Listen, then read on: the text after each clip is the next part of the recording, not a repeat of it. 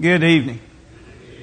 It is good to see each of you. If you're visiting with us tonight, thank you so much for being here. It encourages us to have visitors, to have you here, and we hope that we can be an encouragement to you. If you would be opening your Bibles to Luke the 17th chapter, we'll use a story out of Luke the 17th chapter as a part of our introduction tonight for a lesson that will really go back to the Old Testament and develop even more in depth. We have had a wonderful, wonderful weekend. God has blessed us tremendously with the opportunity Friday evening to sing. About 100 gathered together in the old auditorium, and what a singing it is there. That was such a blessing to sing praises to God. All day Saturday in this particular room, there were prayers being offered on the hour. Every member was prayed for, everything that we're involved in. Prayers of thanksgiving for this year, and then anticipation of God's blessing in the future. Many or all the requests that you've turned in thus far have been prayed about. God is an awesome God, powerful, and He blesses us with the opportunity to allow us to petition Him in prayer. And for all those that came and took advantage of that yesterday, we thank you for supporting that. But so importantly is the fact that we had the opportunity to pray and offer our thanksgiving to God and to offer our petitions to Him also. This morning, the slideshow that Andrew put together about Harvest Sunday, as we think about the many ways God has blessed us, was just a tremendous reminder of really how God has been so good to us. And you know, along with the great gifts come great responsibilities.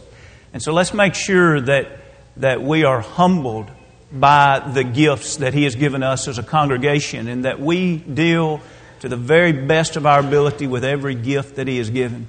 We're glad that all of our elders are back tonight. I mentioned in the early service to you that this morning that many of our elders were away talking with another eldership this morning about a potential mission work that we'll be engaged in next summer. Let's be prayerful about all of our mission trips, that we can reach more for the glory of God. Also, do keep in mind that the prayer cards are available. If you've not picked up your prayer cards, there's 3 colors out there. Find one that you didn't use last week and be sure and grab that and get in the habit, if you're not already, of praying at least 3 times a day and pray the concerns on those cards. Also pick up a brochure about the Scriptures and read Scriptures each day of prayer. And if you haven't already, start making your list. By Thursday, have a list of 100 different things for which you're thankful, and be sure and share that with your family at Thanksgiving meal. What a wonderful opportunity for us to stop and to give thanks. It's an old cartoon, but the fellow had a most bewildered look. Thanksgiving table was loaded with turkey, dressing, gravy, hot rolls, sweet tea. Oh, it was bountiful. And the caption read, Alvin the atheist reached an all-time low when for the first time he felt gratitude and no one to thank. You'll get that later. Wouldn't it be terrible to feel gratitude and not have anyone to express the thanksgiving for? The teacher in class one day decided that she would try to help her children learn the most about Thanksgiving by saying some things that were wrong, and thinking that if they corrected the teacher, it would make a teachable moment that was most memorable. And so she said, kids, this week is Thanksgiving. You know, that wonderful holiday that we have to stop and to think about all the things that we have and then hope for more things and even want more things than the people around us have. And as she was continuing, there was a chorus of, no, that's not Thanksgiving. And finally, when everyone was quiet, the little guy right in the middle said, no, Miss Michelle, that's Christmas, not Thanksgiving. You know, there is such an irony to Thursday and Friday of this week. You know, hopefully, we stop and give thanks to God every day of our life. But isn't it ironic that on Thursday, as a nation, we stop? Most things close down. Most families get together. And often those that never give thanks any other time of the year speak of giving thanks. And then Friday, the biggest shopping day of the year, to go out and to buy things. I'm not suggesting to you that shopping on Friday is wrong. I'm simply saying to you, isn't it an irony that as a nation, the one day we pause to give thanks, and the very next day we say, give me more, give me more. If you had a good mother, your mother taught you to say thank you. I hope that as a result of this study tonight, you will know, if you don't already know, but I think most of us probably know this. I hope we'll be reminded that what the Lord wants of us is what is best for us. And what is best is not that we simply become polite people to God. In other words, God is not looking for a surface thank you. Oh, thank you for giving me that. Nonchalant, without thought. What is God looking for? God is looking for a heart of gratitude. He's looking for a life of gratitude. And I think from the study tonight, using Luke 17 as an introduction, dropping back and just seeing a few of the things of the song of thanksgiving that David gave and that he wrote, I think we'll see that the reality is a life of gratitude, a heart of gratitude, words of gratitude are simply the response of a life that has glorified God and has magnified God, and that is our great challenge. If you would, look with me to Luke the 17th chapter. In Luke the 17th chapter, we read a beautiful story. It's a story that is so simple that we can't miss the point, surely at all. Look with me, if you would, to Luke the 17th chapter. We're going to begin reading verse 11. Now it happened as he went to Jerusalem that he passed through the midst of Samaria and Galilee. This is speaking of Jesus. He entered into a certain village. There met him 10 men who were lepers, who stood afar off. They lifted up their voices and they said, Jesus, Master, have mercy on us. And when he saw them, he said to them, Go, show yourself to the priest. And so it was, as they went, they were cleansed. And one of them, when he saw that he was healed, returned and with a loud voice, now notice this here, glorified God. And he fell down on his face at his feet, giving him thanks. He was a Samaritan. So Jesus answered and said, Were there not 10 cleansed? But where are the 9? Were there not any found who returned, notice this, to give glory to God except this foreigner? It's interesting to me that we see this story of thanksgiving. At least 1 out of 10 that returned to give thanks. But even as Luke describes him coming back, it describes him coming back as one that wanted to give glory to God. You see, it wasn't, I just wanted to do the polite thing and drop by and say thank you. He came back to exalt God. He came back to lift the Lord up. And so it was in his intentions to glorify God that he falls at the Lord's feet. That is, by definition, worship. The idea of worship is adoration, to bow down before.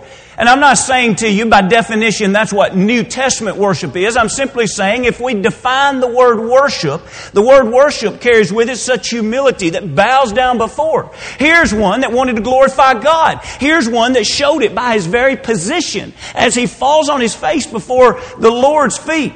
And what does he say? If you wanted to glorify God, and you're in a humble position, the response is simply, thank you. As we think about this type of glory, I'd like for you to look back with me to 1 Chronicles, the 16th chapter. In 1 Chronicles, the 16th chapter, we see a beautiful song that is of thanksgiving. It's listed, much of it is listed again in Psalms 105. Now, when you think about the setting of this song, it becomes of great significance of why he would write this. Do you remember that the Philistines stole the Ark of the Covenant? And you remember they had it for 7 months. And during those 7 months, the Lord sent plagues of tumors. They realized quickly they had something that didn't belong to them and were messing with a God that was a lot more powerful than them. So they bring it back, and the ark sits there for 20 years. During the meantime, David declares Jerusalem as the national capital. He builds up the city, and he comes up with what seems like a marvelous idea.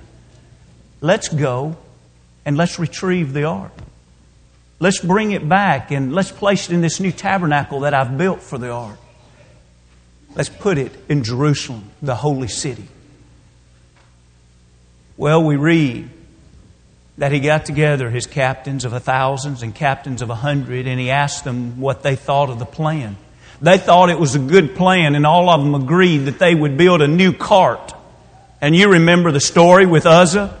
They placed that ark on a new cart. By God's law, it was only to be carried by the Levites and only with poles carried on staffs by foot. You see, they were disobeying God's word. But it was probably in ignorance because they had forgotten the law of God as it pertains to this. But notice, them forgetting it did not excuse them in their disobedience. And so they come to the threshing floor of Shidon, and it was there that the oxen stumbled. And it was then that Uzzah naturally reaches out to steady the ark. And immediately God struck him dead.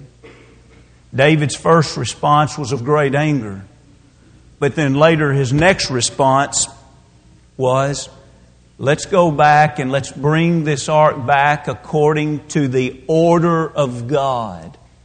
Now it is significant that the word order is used there because that is the same word. And by the way, that's in the 15th chapter in verse 13. You remember when we read about the New Testament worship in 1 Corinthians, the 14th chapter? And he's telling some ways some things ought to be done and some ways things ought to not be done. And he closes out that chapter by talking about us doing all things decently and in order. And you see what David is admitting here is we didn't do it by the order that God laid out. And so when we read here in 1 Corinthians, the 15th chapter, in verse 15, he says, and the children of the Levites bore the ark of God on their shoulders by its poles, as Moses had commanded, according to the word of the law, or according to the word of the Lord.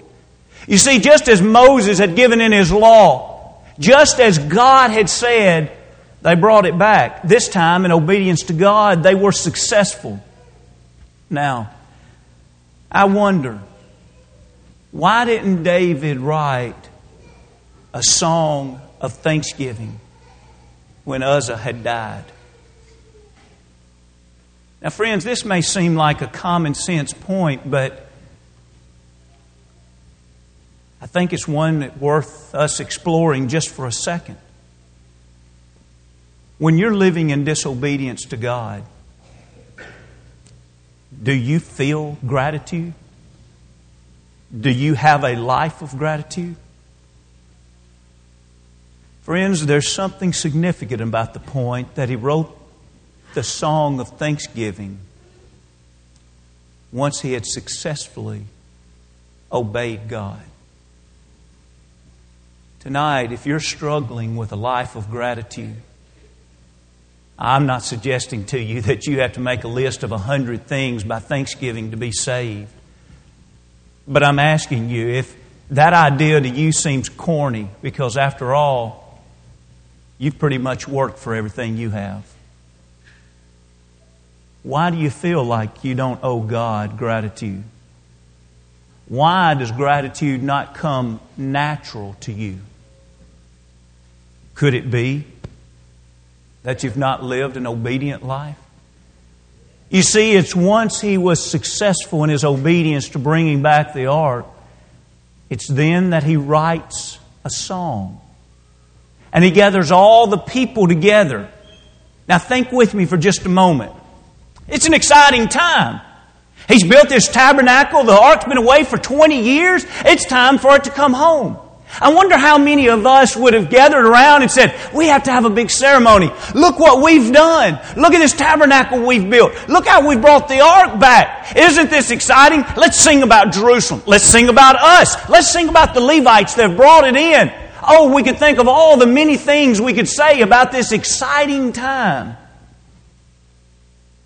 And David calls everyone together. But he wants to make sure they're all singing the same song. And he writes this song, and we're not going to have time to develop all this tonight, but if you'll read with me 8 through 13 of 1 Chronicles, the 16th chapter, and notice this song of praise, this song of glorifying and magnifying God. He says in verse 8, "Oh, give thanks to the Lord, call upon His name, make known His deeds among the people. Sing to Him, sing psalms to Him, talk of all His wondrous works." And then he says about glory. Glory in His holy name. Let the hearts of those rejoice who seek the Lord. Seek the Lord and His strength. Seek His face evermore. Remember His marvelous works which He has done, His wonders and the judgments of His mouth. O seed of Israel, His servant, you children of Jacob, His chosen ones. Now from the first two verses we read, verse 8 and 9, we see that third line where He says, make known His deeds. I believe that if we have a life where the intention of our life is to magnify God, to make Him known, gratitude is simply going to flow from that. You see, these first two verses, He wanted to make sure that when all the people were brought together, they didn't know more about themselves. They didn't know more about David. They knew more about God. You see, it is when we make known God that we give thanks to God.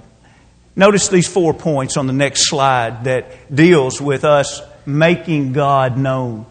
We give thanks to God. Do you give thanks to God? Regularly, often. Would you think about eating a meal without giving thanks to God? Would you think about receiving a paycheck without pausing to give thanks to God for it? Would you have a day of health that would take you wherever you wanted to go and to be able to pillow your head at night reflecting upon all the health and the strength that you had that day and not give God thanks for that health?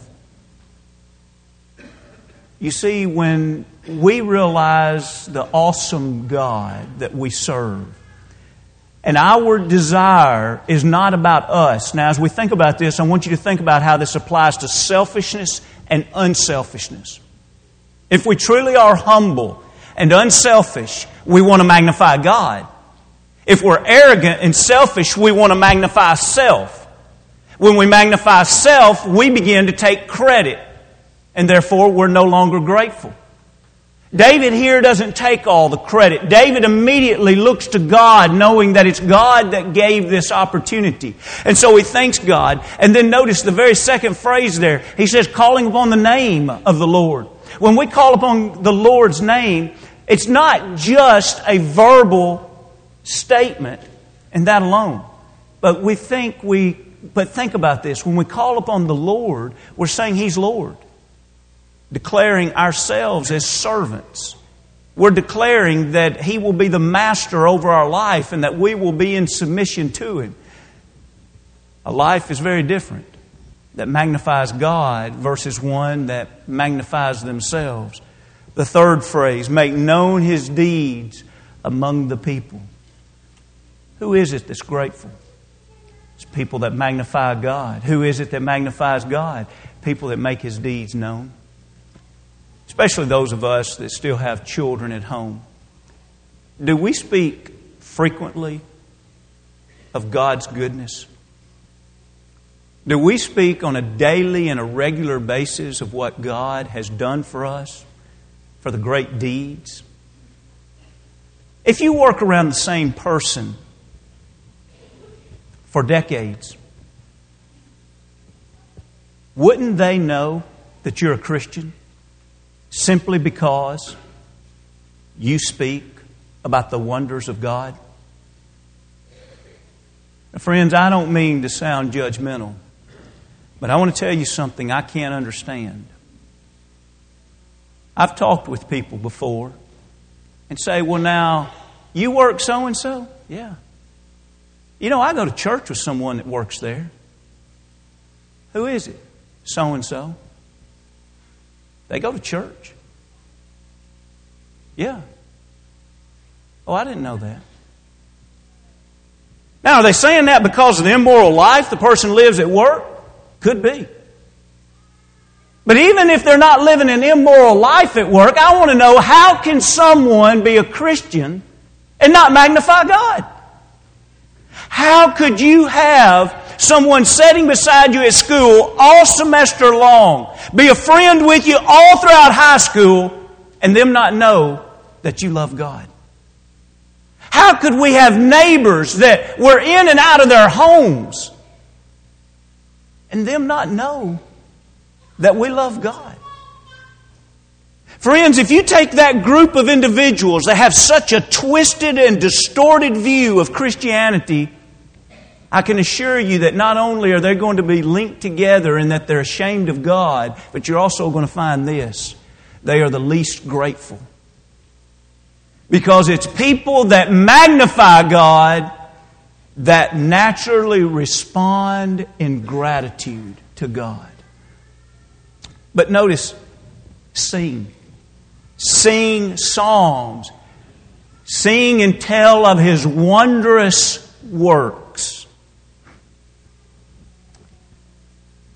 As I study this passage, it makes me wonder. Go back now, if you will, in thought to when we think life is about us, we become selfish.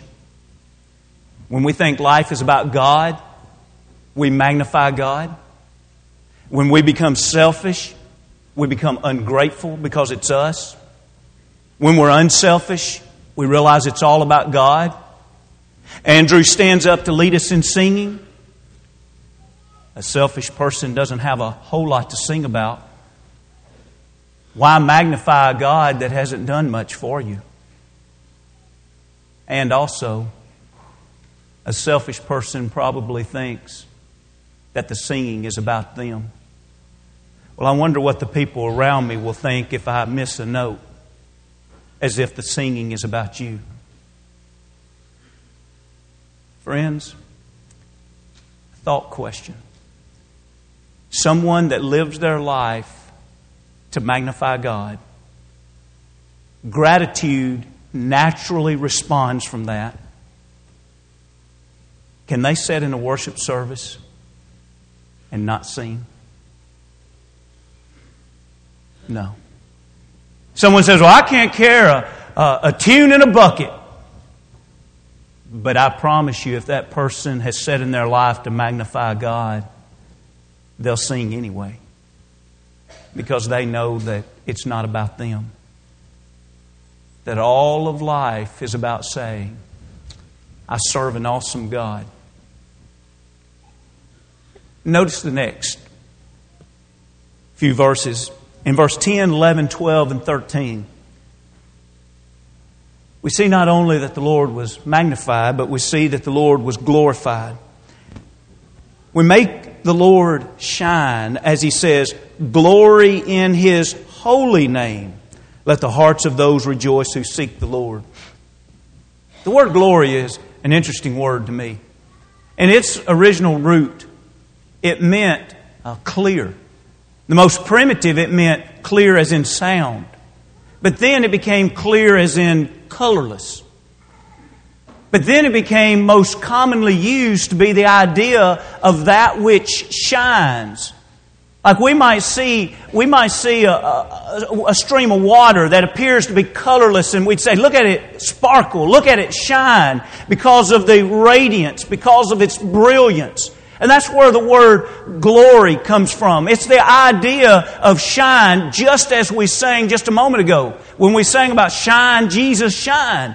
And it's the idea of glorify Jesus. Now the question is, do we allow Jesus to shine in our life, in the little world we live in day to day? Do we shine Jesus? It also from that comes the meaning boast. It's the idea of boasting about the Lord. Not boasting about ourselves. We have nothing in and of ourselves to boast. We boast about the Lord. And so are we going to be people that glorify God? We boast about the greatness of God. We would never be ashamed of the Lord. We would speak a good word for the Lord. We would seek His strength, realizing we would never have anything to boast of in our own strength, but only in His. And then we would boast of His works and of His wonders and of His judgments. In the verses that follow, the verses where we stopped reading a few minutes ago, it would be 14 through 19. David takes some things that were wonderful experiences that they could boast about in their heritage. They could boast about the covenant that God made with Abraham that blessed and prospered them, and it blesses and prospers us. They could boast about the land of Canaan that had been given to them.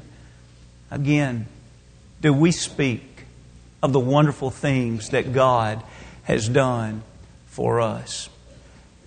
As we think about this, I'd like for us to read as we move this lesson toward a close. If you'll drop down and read 28, 29, and 30. I'd like to read this as we close. Still thinking about glory, he says in 28 and following, "Give to the Lord, O families of the people. Give to the Lord glory and strength. Give to the Lord the glory due His name. Bring an offering and come before Him. O worship the Lord in the beauty of holiness. Tremble before Him, all the earth. The world also is firmly established. It shall not be moved. Let the heavens rejoice and let the earth be glad. And let them say among the nations, the Lord reigns."